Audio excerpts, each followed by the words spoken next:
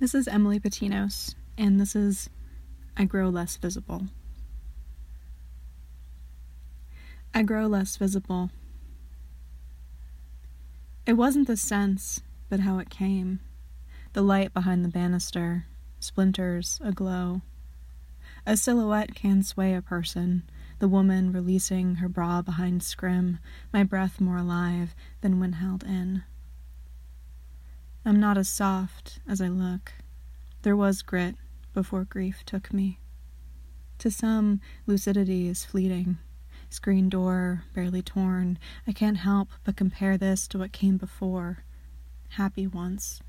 A notion that torments no matter the reality. Light so bright it can deter thievery. Undone, undoing, undo. The evening, sucking grapes down to skins. Skin, the scrim that keeps the body in. Like hair, illuminated. In this mind I can't be sure of where it came from, or if I ever was. Rust between the lips. The moment teaches, but I live behind. Ahead, I will never be power. I can say ghost until I scream. Little death.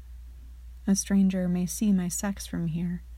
Flare between the knees, muscle too easily manipulated. If I take another moment to appease, I'm over.